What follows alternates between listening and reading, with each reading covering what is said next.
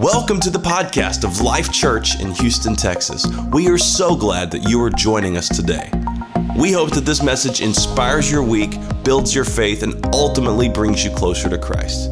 So sit back, relax, and enjoy the podcast. We are in this series called Discover Life, and Discover Life is about our spiritual journey. This is what we feel as a church that the Lord has talked to us about to help people walk on this journey that He has for them, and we're all on a journey. Last week we talked about it, and we talked about how to know God. If you missed that message, I know it was a holiday weekend. You might want to go back and listen to that. Check it out on our YouTube page or on our Facebook page and really kind of see what we're saying when we say we want you to know God and how to know God.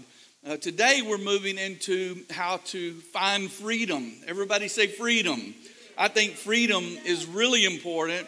And as I preach today, if you want to follow in your notes, all of my notes are on the YouVersion app. If you are unfamiliar with how to get there, open the YouVersion app, go down to the little menu, look for the events.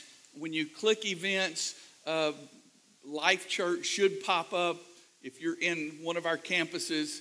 And if it doesn't, search for Life Church HTX, and you'll find my notes there on how to find freedom. So this is what we believe our spiritual journey is.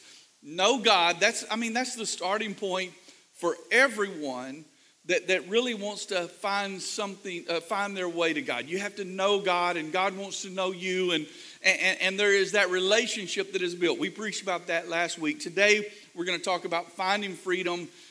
Next Sunday, we're going to be talking about Discover Life. Now, Discover Life is more than just a meeting that we have or a sermon series. It's really where we start discovering why we were made the way that we were made and what God wants to do in our life. And then the last week of this month, we'll talk about how to make a difference. We really believe that is the best life that you can live. The life where you just surrender it to God, and God starts working in your life and changing your life and moving you towards the purpose that He called you to, moving you towards the purpose that He has implanted deep in your heart, and that as you discover what God wants for your life really takes that place of satisfaction. It really comes to that place where you are content with what God wants to do in your life. That is, in my opinion, the best life that you could ever live. The best life you could ever live is the life where you are fulfilled in the purpose that you were created for. And that's what Jesus came for. He came so that we could discover this great life, this life that He has for us, this best life. As a matter of fact, Jesus summed it up in the book of John chapter 10 and 10 when He said, the thief, that's the enemy of your soul. This is what he comes to do. He comes to steal and to kill and to destroy. But then Jesus turned around and said, but I have come that you may have life and have it more abundantly, an abundant life, a life where you live in a realm and in an area where there is so much blessings in your life and fulfillment in your life. Now, I'm not saying that it's a life without difficulties or trials, because that's not part of the promise, but it is a life that is fulfilling. It is a life that is satisfying, and it is a life that matches with what God has created us for. I know that many times we feel like that we're alone. You know why we feel like we're alone? Because we are unique in the world. We are a unique creation. There's nobody just like us. And so many times when we feel that aloneness and like we are the only one that really understands who we are, that can be so dangerous and lead us to isolation. But that's not what God intended for your aloneness and your uniqueness to do. God intended for it to bring you to a place of solitude with Him, a place of communion with Him, so that He could pour into you and really help you understand why you are the way that you are and why God made you the way that He made you. And if we only look at the aloneness, it's easy for that to lead us into a place of isolation, and we know what that leads to. Isolation can lead to bitterness. It can lead to depression, even suicide. And so what we're trying to do is say, listen, let this aloneness, let this life that God created you to live lead you to a place where you know more about God. Now our spiritual journey is really summed up in a passage of scripture that Paul wrote in the book of Ephesians chapter 1, verses 17 through 21. Paul really is digging into what the church is all about in this letter. And this is what he says, starting in verse number 17, that the God of our Lord Jesus Christ, the Father of glory, may give you the spirit and the revelation in the knowledge of him. That's knowing him. God wants you to know him. And Paul here is saying this is what God wants. So I'm praying that he will give you the spirit of wisdom and revelation so that you can know him the way that God wants you to know him. Verse 18, that the eyes of your understanding may be enlightened. And this is where freedom comes, when we really have an ability to see and understand what's going on in our life, that you may know what is the hope of his calling, what is the riches of the glory of his inheritance in the saints. That is where I really find out what my purpose is and discover life, and what is the exceeding greatness of his power towards us who believe, according to the working of his mighty power. That's where we make a difference, which he worked in Christ when he raised him from the dead and seated him at the right hand in the heavenly places, far above principalities and powers and might and dominion, and every name that is named, not only in this age, but also in that which is to come. So that's where we get this: know God, find freedom, discover life, and make a difference. We believe that it is a journey that the Lord pulls us on, compels us to walk in when we are in love with him and when we follow him. Now I'm going to tell you right now, it's not a boring life. The life that I'm talking about is a life that is authentic. And I think that's something that we all want. We want to be authentic. Even when we're faking everybody out, we really want to be authentic.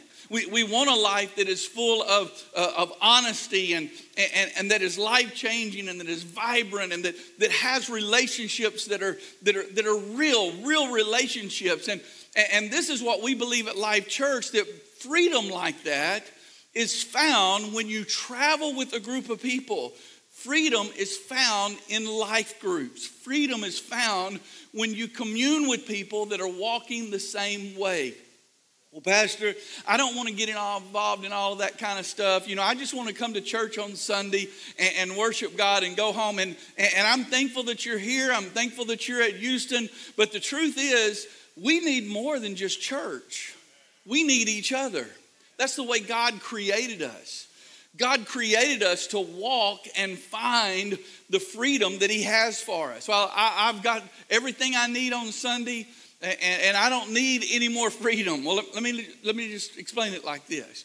The children of Israel were miraculously delivered from the land of Egypt. I mean, God brought them out. It was an amazing miracle that took place that allowed them to escape 417 years of slavery.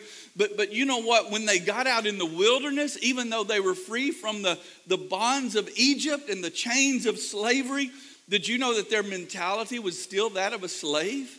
And if you read through that book of Exodus, you'll find that many times when trouble came, this was their response. Man, we wish we were back in Egypt. We wish we were back in slavery. I mean, think about that. And really, that's what happens to us many times. God sets us free and brings us out.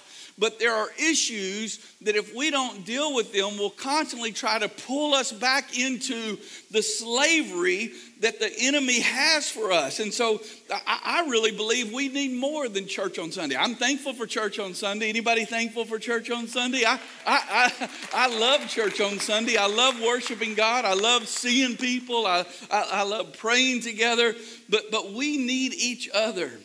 Now, Pastor Tito mentioned several times this morning that our church is almost 70 years old. Actually, in the month of November, we're going to be celebrating our 68th birthday. Isn't that amazing? 68 years, Houston. Isn't that amazing? Now I want to tell you something about that 68 years. In that 68 years, we have released about 120 ministers. We have guys that are pastoring in the Dallas area, in the Beaumont area, in the San Antonio area. We have them in California. We have them in Indiana. We have them in New York. We have them in Florida. These are young people that grew up in our church and came out of our church. We have young people that are overseas. We have not only released people, but we've helped plant churches. We've helped birth churches. We've birthed churches that then have turned around and birthed churches that have birthed churches. Amen. I'm telling you that we have such a connection throughout this city of churches that have somehow had a connection with a birth that came from Life Church. Now let me tell you how Life Church started. 68 years ago, there was a group of people that had a hunger to know God. And do you know what they did? They started meeting in the backyard of somebody's house. They didn't have a church, didn't have a building. They just had a hunger to know God, and they started just having prayer together. I have a painting in my offices, and it's from a photograph that was taken all of those years ago, and it just shows this simple tent that is set up in the backyard, and it shows people are in this tent, and they're praying, and they're seeking God. And so really, this church started from just a small group. It started with people meeting together, people that loved each other, and people that loved God.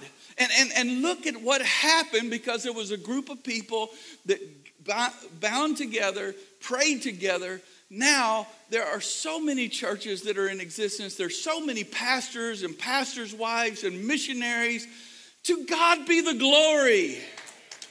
Somebody say, to God be the glory. But let me tell you something. It started because they did life together.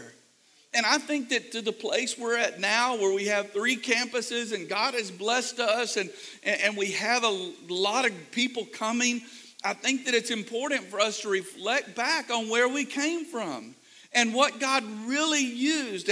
And so when we talk about freedom that's in life groups, we're not talking about something that is just an add-on. We're talking about something that's foundational. We're talking about something that's part of our spiritual DNA. No, I'm not trying to add more to your schedule. I know that we have busy lives. I know your agenda is probably already full. I wouldn't be talking about it today unless I thought it was vital. And I think that it's vital. I think it's the backbone of what your life could be. And I think that without that, without meaningful relationships, we're always in the danger of being taken back into a place where we don't want to be, back into a place of slavery. Now, I'm going to read you a passage of scripture in the book of Ecclesiastes chapter 4. And I'm going to do something that is kind of common, but I'm going to read and preach through it, okay? So I'm not going to read straight through it. So I want you to pay attention to the verses that are on the screen and just leave those verses up there until I call for the next one, because I want to preach about it too. And it starts in verse number 8 by saying, there was a man all alone. Everybody say alone. Now listen, I've read all the statistics, and I could have spent probably 10 or 15 minutes just talking about all of the effects and the impact that the pandemic had on us, where we had to social distance. I mean, that's a horrible phrase. I hate that phrase. I know what they were trying to do, but that's not really something that we should be talking about, social distancing. We need each other. And I think that the world is seeing now how important it is for us to gather together, and what a joy it was when when they started lifting things, where we could start getting back together. And thank God Texas wasn't as bad as some other places. But now the studies are coming out, and it's showing how much damage was done to children that were not able to go to school together. And it shows how much damage was done to people because of loneliness and depression on the rise, and anxiety is now the biggest health issue that is here in the States, and it's being felt all over the world. There was a man all alone. This is something that is powerful because it speaks to us today, and it goes on to say he had neither son nor brother. In other words, he didn't have anybody to share his life with. He didn't have anybody to talk to. And again, just going back to 2020, the studies that we have read is that a fourth of the people under 30 considered suicide during that time. Think about that. A fourth of young people under 30. I'm 60, so I can say that's young. I know that you that are in the room that are 15 think 30 is old. It's not, but you'll get there. You'll understand. The statistics tell us that in October of 2020, more people died by suicide than were killed by COVID in 10 months of that year. And you know, look, here in the United States, we've experienced a high rate of deaths due to alcohol and to drugs and to suicide and all of the things that are going on in that world of fentanyl. And it's tough. This is what I would say. Our society is soul sick. Our society is pulled apart because we're lonely. And I hate things that try to pull us apart. I believe that the Lord wants us to find that brother and sister, that son or that brother. The scripture goes on to say there was no end. Everybody say no end. No end to his toil, yet his eyes were not content with his wealth. He didn't have anybody to help, and there was work.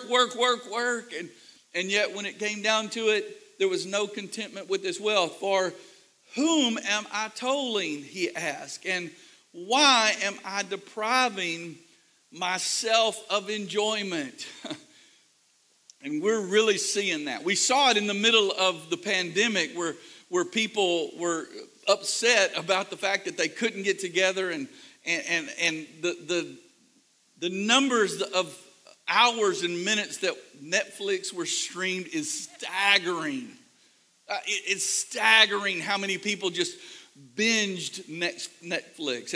And what I have seen is that Americans are watching and watched an average of 3.2 hours a day through Netflix. Can I tell you that that's 6 billion collective hours a month? 6 billion. Because people are like, hey, what am I enjoying? I'll find a place to entertainment. There's a new thing out now called revenge travel. Anybody ever heard the term revenge travel? I'll tell you what it is. So you'll be smart like me. And you'll be up on the new thing because, hey, I'm hip daddy. Which by saying hip daddy shows you just how out of touch I am. This is the new thing, revenge travel. People are saying, you know what, I didn't get to travel during the pandemic, and I don't care what my boss says or what anybody else says, I'm traveling. And people are just taking vacations, they're leaving their job, they're taking off, whatever. And then there's the other part of it where people that got so caught up in the pandemic and self-isolation that many people have never come out of the self-isolation. They're there because they're fearful. They're there because it became a way of life. They're there because they cut the ties that they had to society around them. And it's just not, that's not the way God created us.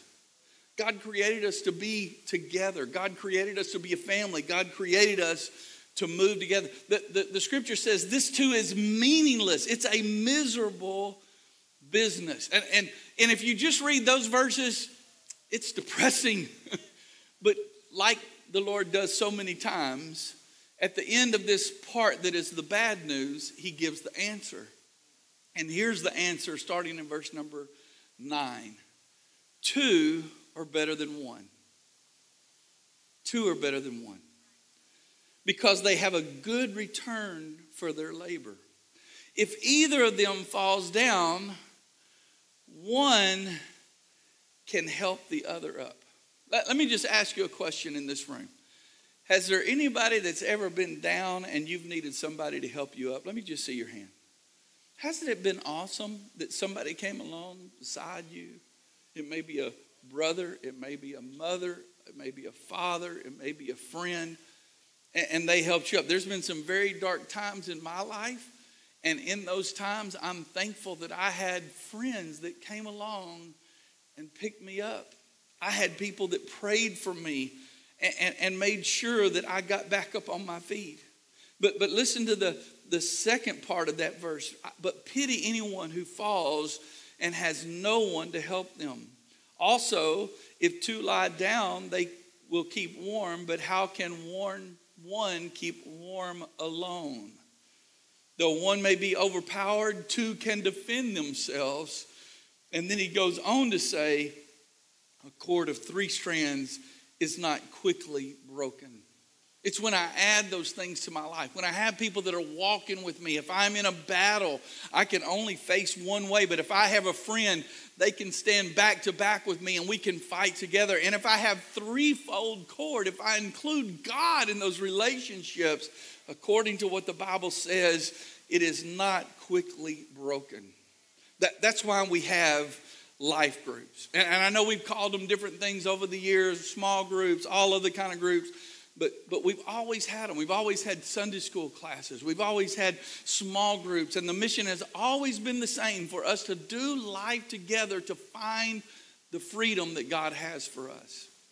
And today we have marriage groups, we have prayer groups, we have new connection groups. If you're new to Life Church, find out from somebody on the team of the campus you're at where the new connection group meets. We'd love to get to know you. We have parenting courses. We have financial groups. We have activity groups. We have all kind of things. And if you don't know where to start, can I just give you the place where I think you should start? And that's in our freedom groups. That's really the root of what we're trying to do. That's the backbone of what we believe that God wants to do for people, is to go through a freedom group. And if you're not in a freedom group in Houston or in Friendswood, it's not too late. I know that the semester has gone on for a couple of weeks, but you may have to do a little bit of homework. But I want you to be involved. I want you to find a group, and I want God to use you. Now, if you've gone through freedom and you've gone through small groups and you're looking for something else, this year we're doing something different. We're starting what we call discipleship groups that don't meet for just 7 or 8 or 12 weeks, but they're a year-long group of discipling yourself. And in Houston and in Friendswood, there are men representatives for men discipleship groups and women representative for women's discipleship groups. Rhonda's here. Rhonda, where are you? Hold your hand up, Rhonda. She's here somewhere. She's in kids. Okay.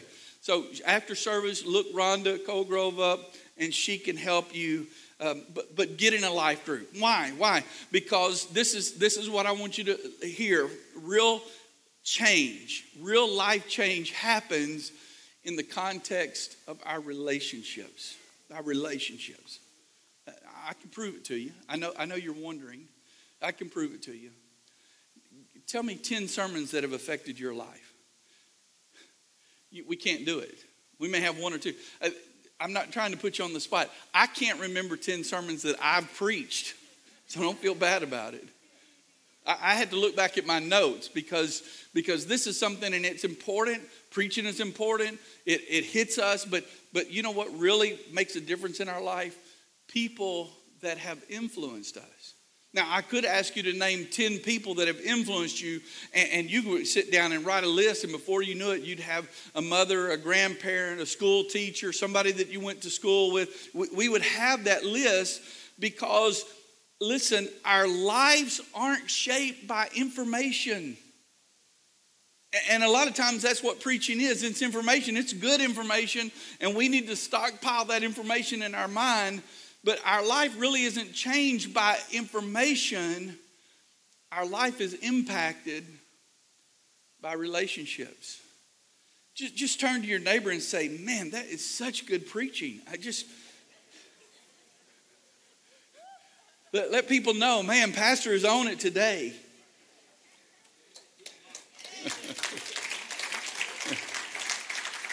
Houston, they're clapping here in Friendswood. I expect the same from you. Come on. But really, this is what happens. Our lives are shaped by relationships. Now, there are moments in my life that I had a great move of God in my heart in a sermon, but I can tell you that many times that happened not necessarily because of the words that were being said, but because the person that was preaching, I had a connection with them and they spoke to my heart. They talked to me.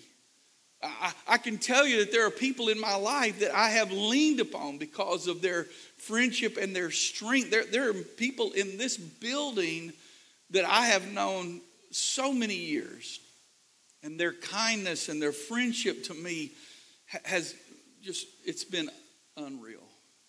And I want you to understand that we need each other. Everybody say, we need each other. Houston, say we need each other. And this is why we need each other, because that's the way that God intended for it to be. This is what Paul said in the book of Romans chapter 12 and 5. He said, so in Christ, we through many people, we form one body, and each member belongs to all the others. Now, we all have our own life, and there is a tool that is used by psychologists. It's called the Johari window, and it kind of tells you what quadrant. There's 4 different areas to this way of teaching, and it tells you what quadrant your life is in. So let's talk about the first one. The first one is the arena or the open area of our life, and that's where I know what's going on in my life and you know what's going on in my life. So that would be like today. Today, you know what's going on in my life. I'm up here speaking to you, and I know that I'm up here speaking to you. That's just common. But you know what? It's so easy to be fake in that arena. In that arena where you walk into your job and everybody knows you and they know why you're there and you know why you're there. It's very easy to be fake there. It's very easy to put on a facade. Isn't it? You know what I'm talking about? We've all done it. And there was a group of people in the Bible that's the way they lived their life. They lived their life only so others could see and look upon them. They were called the Pharisees. And this is what Jesus said about them in Matthew chapter 23 and 5. They do all their deeds to be seen by others. In other words, they're living their life in that arena that's open. And look at me, look at what's going on. And that's all that they have. He goes on to say in Matthew chapter 23 and verse number 23 and 27, woe to you, scribes and Pharisees. Listen to what he says. Hypocrites, for you are like whitewashed tombs. Whitewashed tombs. So in other words, the outside has been cleaned and painted white and looks good, but on the inside, we know what I know and what you know is in this open arena, but the inside, this is what it says here. You're outwardly beautiful, but you're full of dead people's bones. I hate to say it, folks, but this is a lot of people's religious experience. Hey, Hillary was talking about it in the little video that she went to church all of her life, but she was broken. It's and I'm not saying that Hillary was putting on, but so many times that's what we do. We put on for church. We dress up, put on the smile, pretend everything is okay, but on the inside we feel like whitewashed tombs. There's a second quadrant called the mask, and that is, I know, but you don't know. And in that quadrant, I have things that are in my life that nobody else knows about. All of us are like that. I'm not saying that that's not something that all of us don't have in our life. The thing is, if we always keep those things that are secret in our life, those things that are harmful to us secret, then I'll always stay as sick as my secrets are.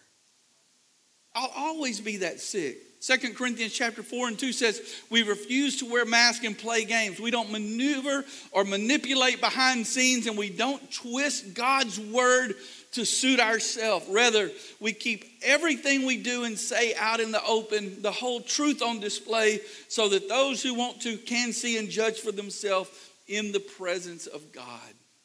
It's important to find people that you trust, that are walking the same way that you're walking, that you can just share some of your weaknesses with. That you can share, this is where I need, maybe I need to back up and ask, how many people have weaknesses? Let me just see your hand, everybody that has a weakness. If you didn't raise your hand, part of your weakness is that you're not being honest. I'm blind, the lights are in my eyes, I couldn't see you if you did not raise your hand. I'm not casting stones on anybody. Let's just do it one more time. Everybody that has weaknesses, let me see your hands. We all have them. It's part of our nature to have weaknesses. And you know what happens when we reveal that weakness? We find somebody that can strengthen us. And a lot of times we won't take the mask off just because we're afraid that somebody's going to hurt us. And people have hurt us. Anybody ever been hurt? We've all been hurt because we've expressed something and somebody's taken that and treated it very trivial. Or somebody's talked about it. And if you're letting hurt keep you from that very thing that gives you life, then rethink that. Rethink it. Overcome that fear of being hurt. The other place where we keep ourselves behind the mask is just simply because we're fearful. We're fearful of disappointment. We think we're the only person that is struggling with this issue. I've got news for you. There's a lot of people that are struggling with a lot of different issues in their life. And so this is what happens. The more I talk about it, the more I'm learning that others have lived the same experience. This is what John said in John 3, chapter 16 through 21. For God so loved the world that he gave his only begotten Son, that whosoever believeth in him should not perish, but have everlasting life. That's a powerful scripture that guarantees us salvation. I'm thankful for that, but that's not where that passage ends. Jesus continues to talk there, and he said, for God did not send his Son into the world to condemn the world, but in order that the world might be saved through him. Whoever believes in him is not condemned, but whoever does not believe is condemned already, because he has not believed in the name of the only Son of God. In this, and this is the judgment, the light has come into the world. Everybody say the light. The light has come into the world, and people love the darkness rather than the light because their works are evil. We don't want the darkness of our heart exposed to people. What will people think about it if they know what we really are? And that's where the mask comes in. For everyone who does wicked things hates the light and does not come to the light, lest his work should be exposed. But whosoever does what is true comes to the light, so that it may be clearly seen that his works have been carried out in God. I want to say something here, and I want you to remember it. I've already talked about how we forget sermons, and that's okay, but I'd love for this just to stick in your mind for a couple of days and pray about it. And that is, Jesus didn't come to make you feel sorry. I know that when we read the word and we hear preaching, many times we feel, oh, I'm so sorry I did that. Anybody with me? Houston, anybody with me? Friendswood, anybody with me? I'm sorry I did that. I'm sorry I thought that way. I'm sorry I acted that way. I'm sorry I behaved that way. Whatever it may be. But that's not why he came. Jesus did not come to make you feel sorry. He came to set you free. He came to bring deliverance. He came to walk you through it. So this is what you do. James said it. Just confess your sins. Well, be careful who you confess to, but find somebody to do life with and confess to them. Talk to them. Look, I'm struggling with this. You don't have to go into detail about what you've done or where you've been or how you've acted, but you could just tell them, this is what I'm dealing with. This is the thing that I'm wrestling with. This is the thing that I've got to have help with. And will you help with me? And look at the last part of that scripture. It says, and pray for each other so that you may be healed. The earnest prayer of a righteous man has great power and produces wonderful results. He also says in the letter to Colossians 4:12, Epaphras, That's one of those Bible names that you don't hear about a lot. But look at what Epaphras did, who is one of you and a servant of Christ Jesus, sends greeting.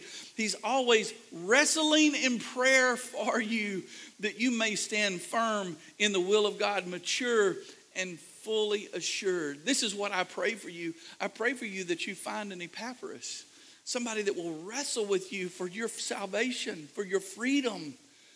And I believe that you can find them in small groups. Okay, the third quadrant, and I'm going to go fast through this one, is the blind spots. Everybody say blind spots.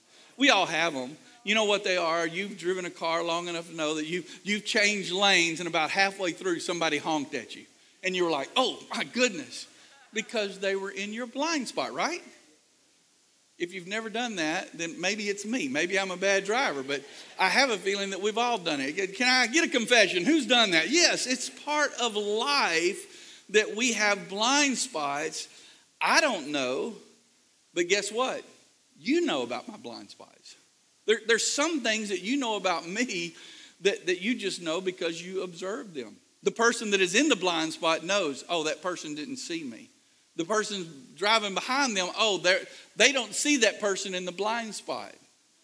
I'm kind of aggravated when I watch videos of somebody that's filming and there's a wreck to take place and you can hear them talking, oh, it's fixing to happen, it's fixing to happen. Like, dude, blow your horn or something. Don't just let it happen. You know, give a helping hand here, you know, instead of just filming it so you can get on YouTube. Jesus. And you know what happens? When I have a blind spot, I want somebody to tell me about that blind spot. I don't want to wreck. I don't want my life to go off the rails.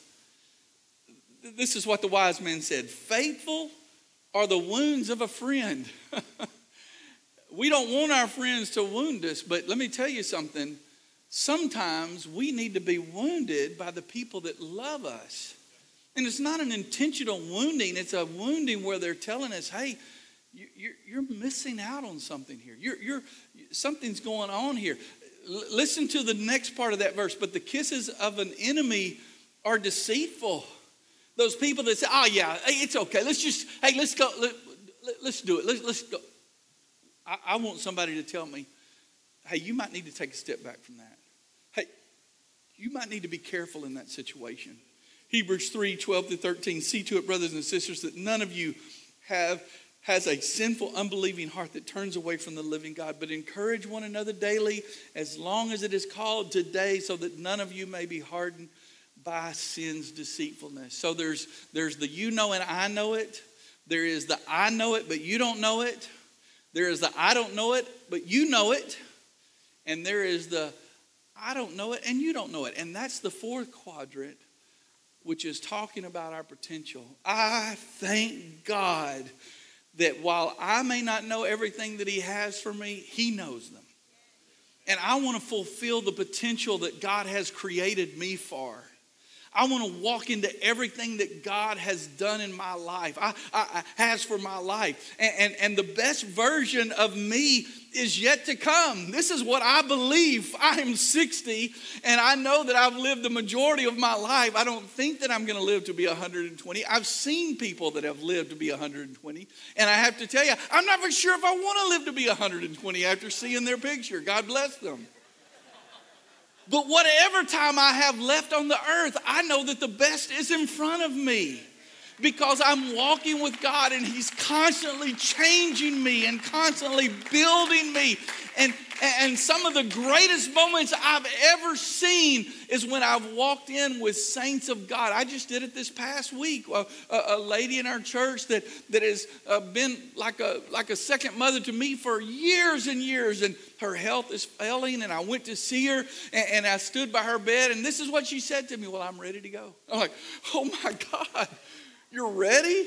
Because we have such a fear of that coming and death, and think about to get to grow to the place where you're no longer fearful of the thing that all of us are afraid of, death. I know the best is yet for me, and we are a body. Iron sharpeneth iron, Proverbs 27:17. So one person sharpens another.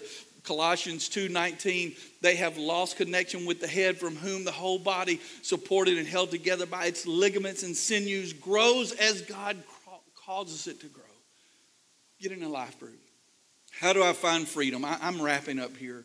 If the team wants to come up here and in Houston, well, what do I do to really find freedom? Well, I've already said it. And I know you're going to do it.